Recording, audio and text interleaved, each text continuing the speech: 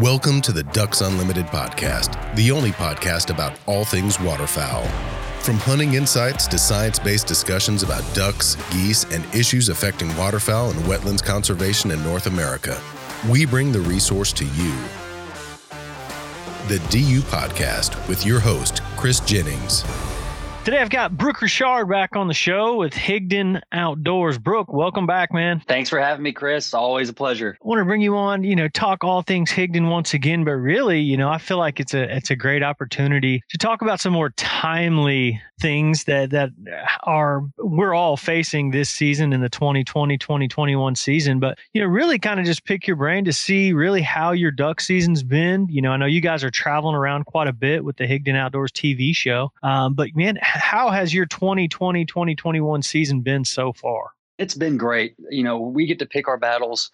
We're blessed to be able to not hunt so much, but when we do hunt, we get to hunt some great places and we pick our battles well because it has to count because we're doing this for a TV show. And it's been decent, Chris. Honestly, it's been tough. We haven't had a ton of weather, whether we're, out in Washington State filming out there or hunting around here trying to film or up in, Northwest Missouri. It's been tough, and I contribute that to really just the lack of migration weather. I mean, it just hasn't been, super, super cold, hasn't been super wet. We haven't had a lot of precipitation. So it's been tough, but we're making it happen. It's just not given to you. You got to work for it, and we're grinding and it's happening. But, overall, I think there's better days to come here. We've got 30 days left. So hopefully the worst is behind us. Things are starting to look up, but it's been a grind. I think that's the best word to describe it. It's been tough and it's been a grind. Yeah, I think that's kind of word on the street. We do the migration alerts all across the country, and kind of the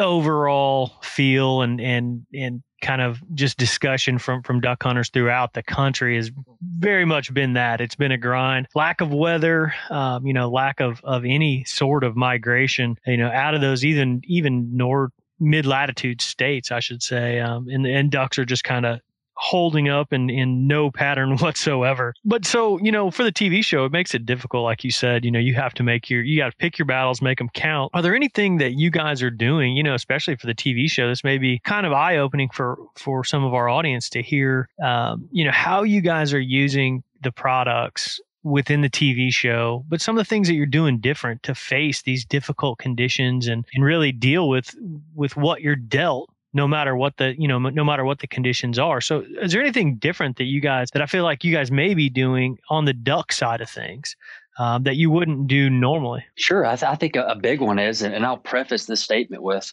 I'm blessed to be able to work for a company that is highly vested in making good duck hunts great through products. We make products that make you more successful, whether that's hiding or making you more visible to ducks or more realistic to ducks. So when times get tough, the products that we focus on and that we're known for are going to help you. And so if the hunting's marginal, it may make it, medium. So it's great. The products that we use, whether it's a great season or a bad season or a good day or a bad day, those products that we use, put our best foot forward and give us, advantages whenever we're hunting to harvest more birds and have more successful hunts if you're judging it off of bird numbers. But yeah, I mean, in a great year, you get a lot of weather and you get a lot of duck migration, and there's plenty of ducks around. But when things are great and the ducks are what I would call vulnerable, they have to move between sunrise and sunset because they have to eat or they have to fly or they need water. That's not necessarily what this year is, but when it is that way, you can use some of our products to finish birds better or, run traffic efficiently on birds. And years like this year where it's kind of tough, even if there's birds around, they're not vulnerable. So they may be nocturnal. They're feeding at night because there's plenty of food around or there's plenty of water on the river or they just don't need anything. And as hunters, you pick those days where birds are vulnerable, whether it's weather or water or food. And that's what makes it easy to harvest them or easier to harvest them. That's not what this year's about. We've got enough birds around to deal with, but they're flying very early and they're flying very late. So how do you efficiently hunt these birds from sunup to sunset, especially with a camera when you're filming and you have to film when it's not the first 10 minutes of shooting time and the sun has to come up so you get them on camera so everybody can see the products work and see good episodes of TV. But when those birds are flying in a normal year, when there's a lot of birds and they're vulnerable, so they are more susceptible to calling and decoying and finishing, you can run a lot of decoys and make, in the aspect of ducks, of course, you can run a lot of decoys and really make those birds finish exactly where you want them to finish, or you can get birds to go where they otherwise wouldn't because you're creating an X. That's a normal year. This year and years similar to this year, you've got to scout, you got to find the birds. When you find the birds, we have found that being more realistic is going to finish more birds. So we'll get right where the ducks want to be, right where we've seen them at the time we've seen them in, days leading up to it. And then we'll go out with a smaller decoy spread. So, 2 to 3 dozen instead of 20 dozen, super realistic. Power packs work great. The Battleship power packs, all Drake mallards, all black ducks. And that's not because we're chasing black ducks, it's because they're visible, but we're using less of them to look more realistic. Like, a pod of ducks has just landed and they're going to swim into the woods. We don't need a whole bunch of decoys because everyone, quite frankly, is throwing everything but the kitchen sink at these birds right now because they're desperate, and we don't blame them. But that's what everybody else looks like. So we've found that we can take a handful of static decoys and get where the birds want to be and just not mess it up. Like my math teacher in 3rd grade told me, the KISS method, keep it simple, stupid. That works very well with the weary mallard duck when they're stale or they haven't necessarily been pushed to being vulnerable. So small number of static ducks that are super realistic, like the Battleship power packs, and then mixing in water motion. We are firm believers in water motion. We're running 2 to 4 dozen static decoys. We'll run, 6 to 8 pulsators and crazy kickers just because our whole spread comes to life or where the birds want to be. And then all we've got to do is hide and not be seen. And we use Momarsh products to do that. And it works. If you can keep it simple, stupid, use the KISS method, be where the birds want to be, and just not mess it up, it works out. When going gets tough, that's really where we put our emphasis is look like what you see, match the scout. If you see 100 ducks using one little pocket and a hole in timber, don't go put out 10,000 decoys because they may be susceptible to figuring out what's going on. So just sneak in, hide really well, be super realistic. And that goes with calling as well. If you pair calling with that, call sparingly, keep it simple, call when you have to, get their attention, call to finish them, work them on the corners. A lot can go wrong whenever these birds aren't vulnerable. So they're not vulnerable right now. And if you just try to match what you see when you're watching these birds in scouting, you have a whole lot better chance to not only harvesting them, but finishing them the right way, especially for the camera, and not being seen and not blowing your cover. One thing I personally have an issue with is really keeping it as simple as possible. Typically, when I start getting frustrated, my solution is more and more and more and more and more decoys until I end up with every decoy I own thrown out somewhere, and then I finally realize that it's wasting my own time there. But what kind of scenarios? I mean, absolutely. What kind of scenarios have you guys run into, whether it's either out west or wherever you guys have traveled around, where you've been like, oh man, this is the spot where I'm going to implement these full body ducks? Because I think people sometimes struggle with trying to figure out what's the best scenario. Do you use them every day? Some people do, some people don't. But really trying to implement the full body ducks and mix them in, even with some floaters on occasion. Can you kind of describe a scenario there? Yeah. So I mean, a great scenario. We were recently up in Washington State. Last week hunting, and we used a lot of full body ducks to actually help conceal where we were hiding. We were hunting in a new Momarsh product that I can't talk about yet, but it's a different style of line that no one's ever seen before, and it'll hide multiple people, and it's really cool. But we were right where the birds wanted to be, and we didn't have a whole lot of cover. So we used a multitude of full body ducks paired with some full body geese as well to actually hide where we were we're hunting. That's a great way to utilize full bodies is whether you're in, no matter what style of blind you're hunting in, if you're out in the open, you can use those full bodies to conceal yourself, especially cameramen. You put a bunch of full bodies around a cameraman, the birds see it. And if the full bodies look good, they're not thinking that goes oogie boogie in the dark. They're thinking that's okay. They may not want to land there, but they look right over it. That's one example. Another great example is really any shallow water shore placement. So whether you're hunting in marsh in South Louisiana or you're hunting the timber where the water's shallow enough to run full bodies, anytime a duck can, it's going to, even though their feet are webbed, it's going to hang out in about 4 to 6 inches of water. They call them puddle ducks for a reason. I'm not a DU biologist, but I've seen a whole lot of ducks, especially mallards, hanging out in what would be mid-shin deep water to ankle deep water. It's because it's easy for them to eat, and it looks realistic, whether it's on a log or it's on the shallow shore placement.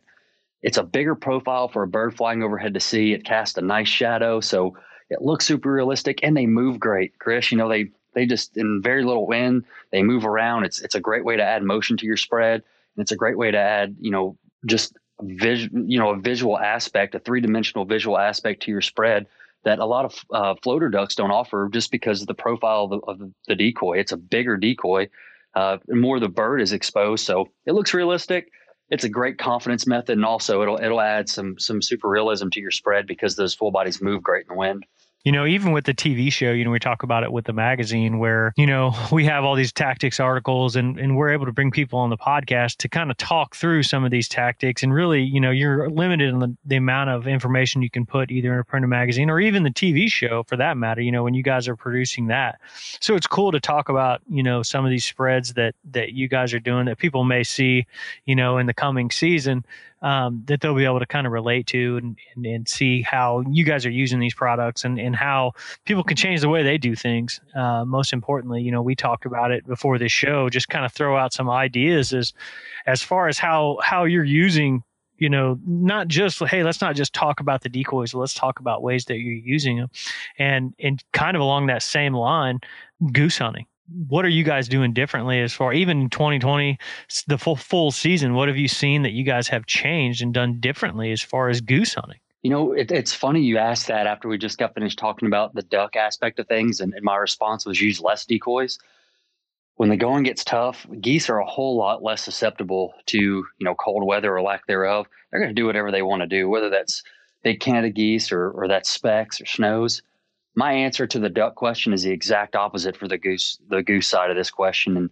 And I like chasing specks. Everybody knows that. And we filmed with Charles Petty, a good friend of mine up in Northeast Arkansas this year, early spec season, and a blind that I grew up hunting and love. I've hunted it hundreds of times. And normally I can get away with using very little amount of decoys because it's super realistic and I don't have to put any further than what I'm wanting to shoot. And with filming a TV show, our goal here as a decoy company with a television program is show that the decoys work, shoot the birds over the decoys, back flapping over them. And specks are susceptible to that with very small decoy spreads with realistic calling. But whenever you don't have anything that they have to have and you're not hunting their X, not using a little amount of decoys works great. Using more decoys than I normally would be comfortable with, throwing in some snow goose decoys with my spec spread for confidence and high visual aspect. More decoys is how we've been able to effectively harvest more geese, is throwing a big spread at them. It's the exact opposite of my answer for the duck side of things. It's big numbers of goose decoys.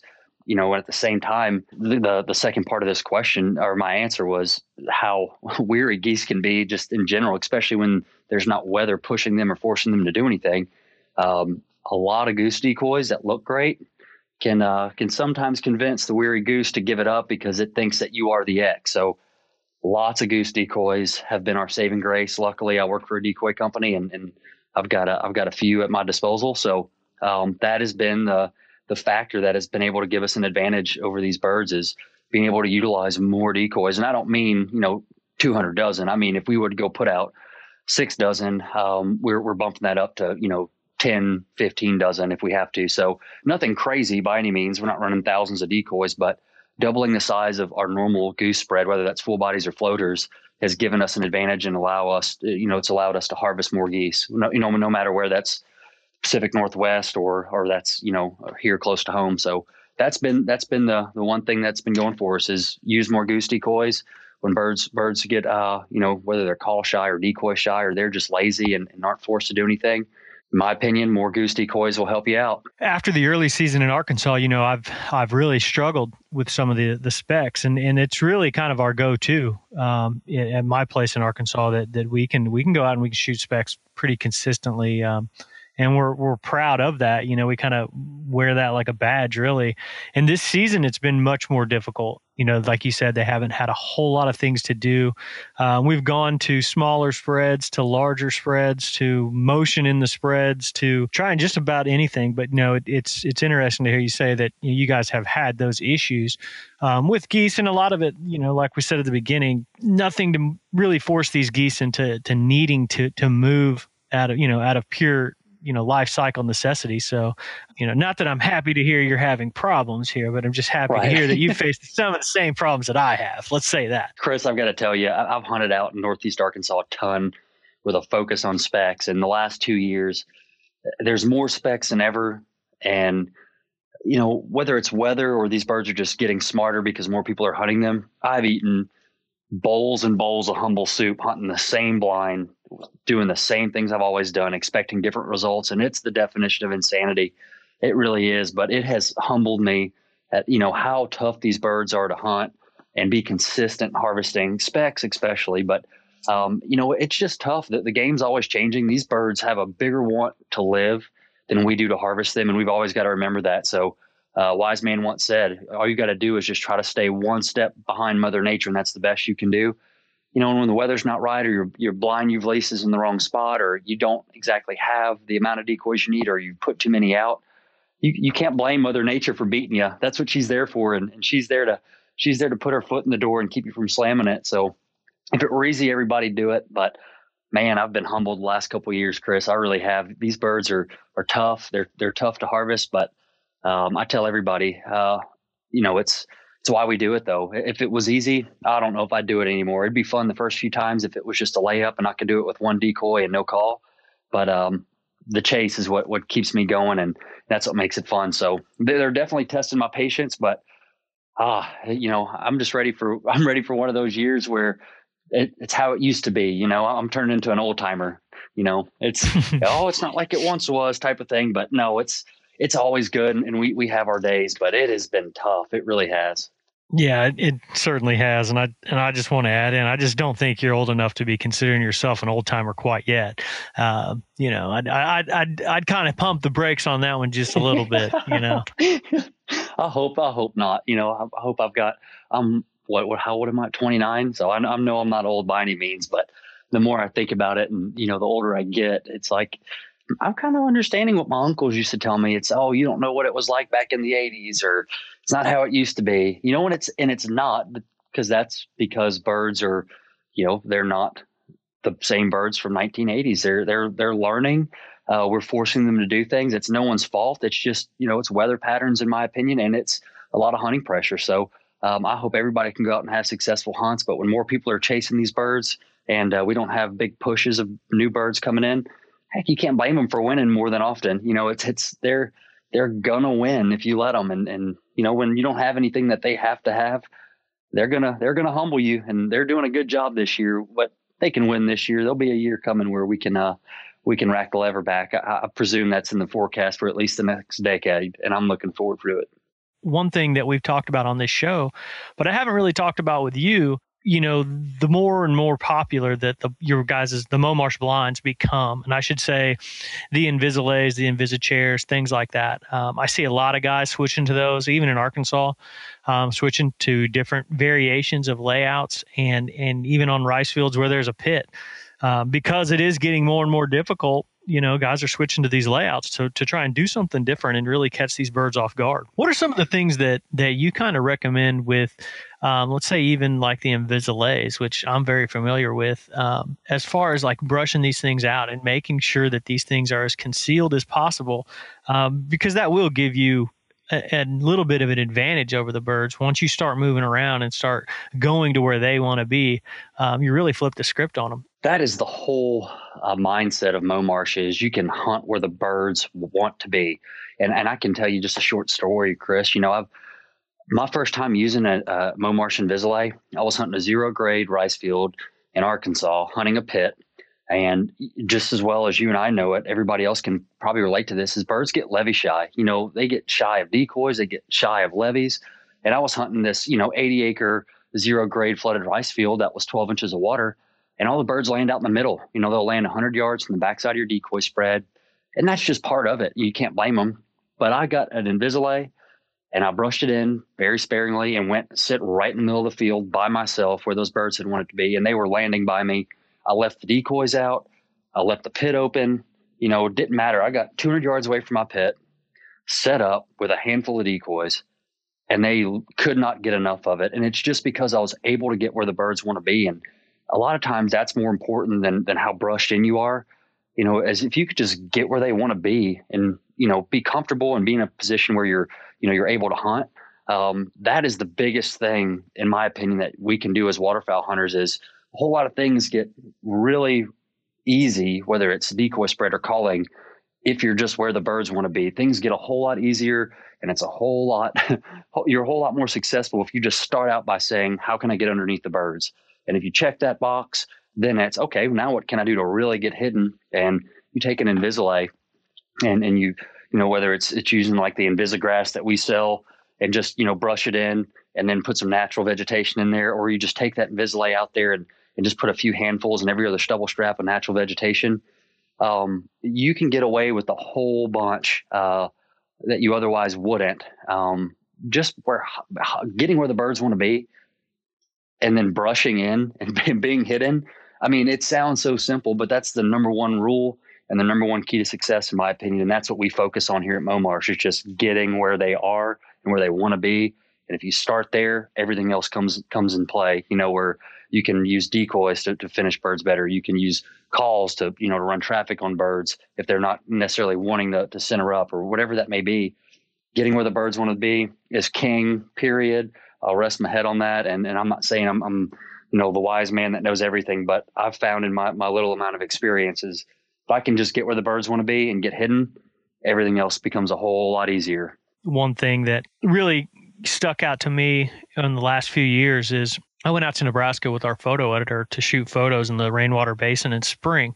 And we approached it, we wanted decoys in the shots. So we did, we went exactly where these birds wanted to be with their decoys. We had the original VisiChairs. And when you've got a camera rather than a gun, you're really approaching it like you want to get as close as possible.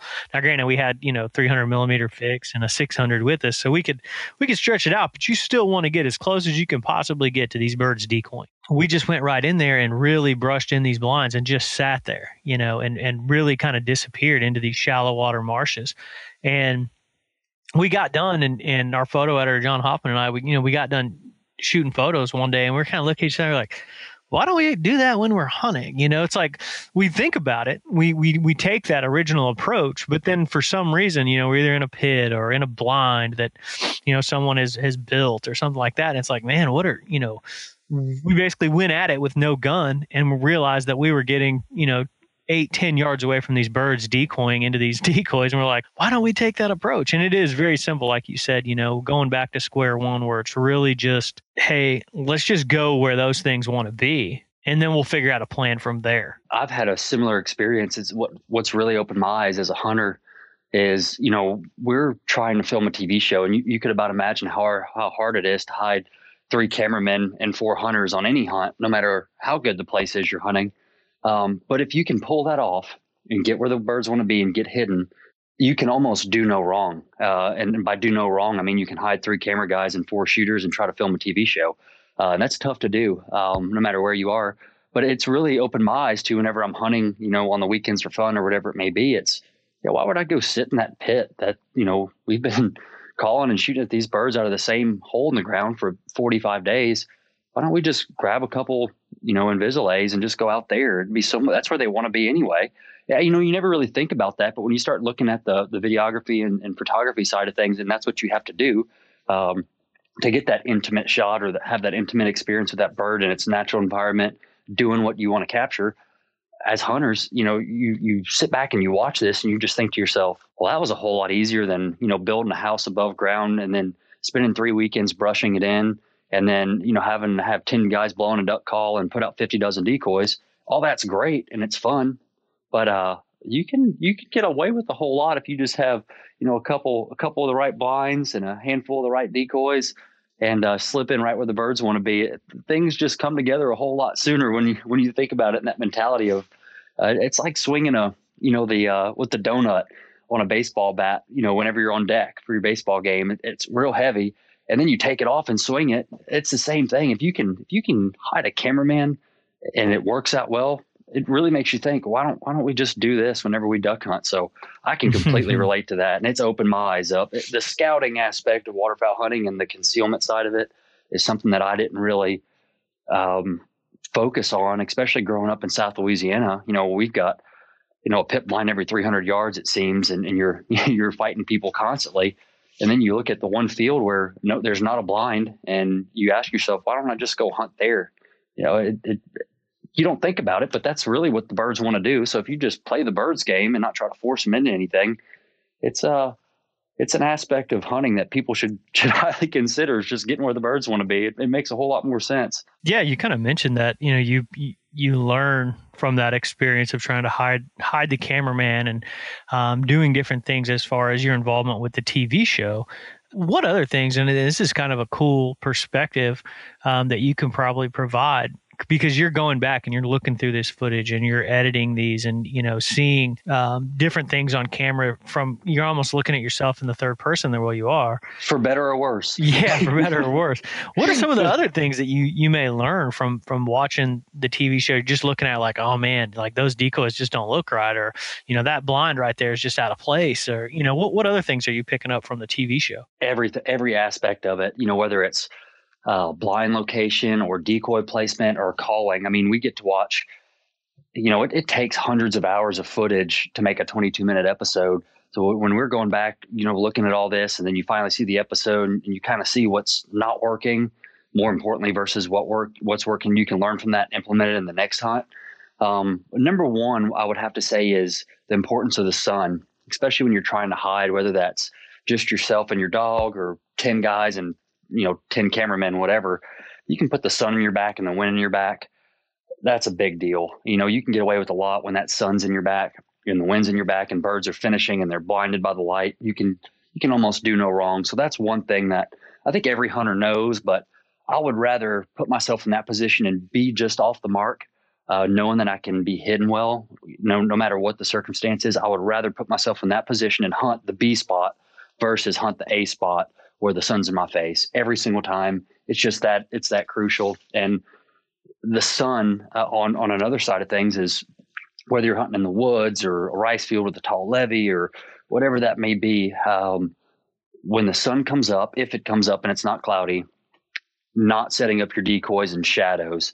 The sooner your decoys can get hit by the sunlight, the sooner birds are going to start reacting to decoys, because they're not hidden in the shadows. So those are two big things that I've really learned watching all this footage, is how simple would it have been to just hunt on the other side of the hole where the sun's in our back and we wouldn't have got busted by every other group? Or why didn't we just push our decoys out another 10 yards so the sun could have hit them earlier in the morning and the birds would have actually finished when we called at them?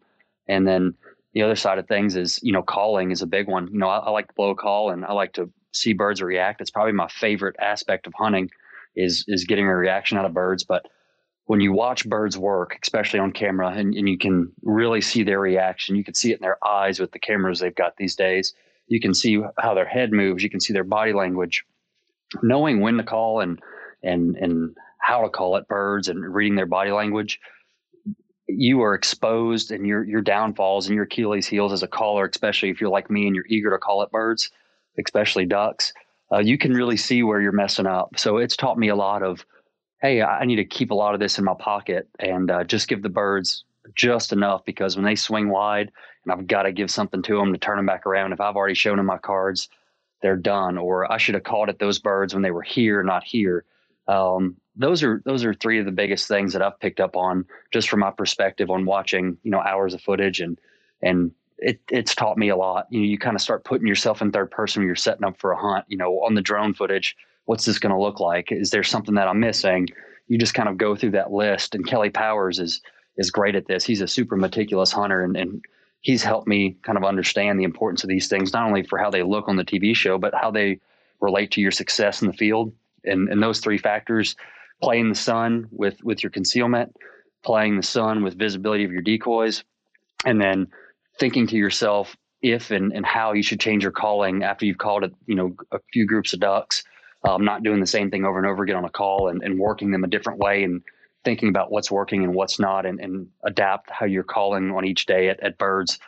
Those are the three biggest factors that, being involved with the TV show has expressed to me. Yeah, that's great. And where can our audience find the Higdon Outdoors TV show? As long as they've got the internet or television, they can find it pretty easy. You can go to higdonoutdoors.com, click on the television tab. There's YouTube links right there. You can find us on Instagram TV at Higdon Outdoors on Instagram. Our Facebook page, we post them every other week, new episodes. And then you can watch it on Pursuit Channel. So set your DVR and watch Higdon Outdoors TV on Pursuit Channel. We're pushing up against 2021 right now, and I know everyone's welcoming the changeover in the calendar, but I just wanted to kind of give you an opportunity to maybe, provide a few hints. You don't have to be specific. I know you guys kind of hold that card close to the vest, but about any new products that you guys have coming for 2021 that, duck and goose hunters may be a little bit excited about, and maybe something you could just hint at a little bit. Sure. Yeah, that's a big one. And honestly, if I could tell you everything, I would.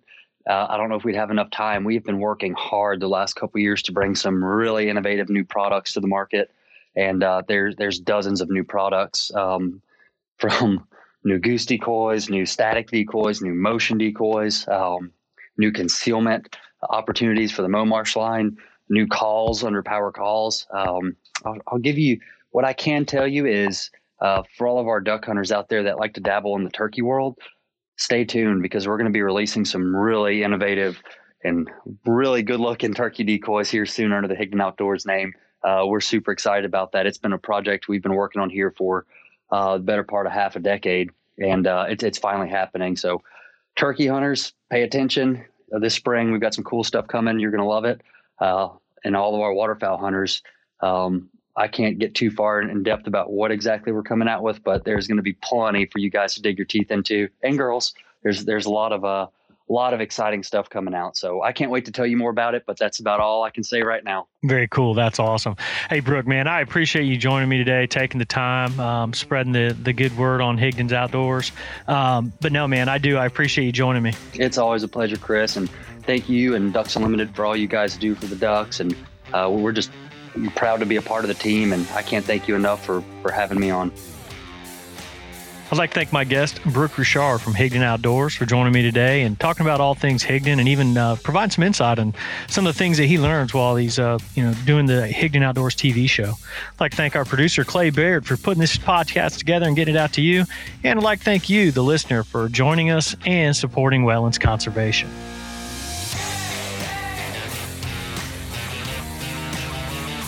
Thank you for listening to this episode of the DU Podcast. Be sure to rate, review, and subscribe to the show, and visit www.ducks.org/DU Podcast for resources based on today's topics, as well as access to more episodes. Opinions expressed by guests do not necessarily reflect those of Ducks Unlimited. Until next time, stay tuned to the Ducks.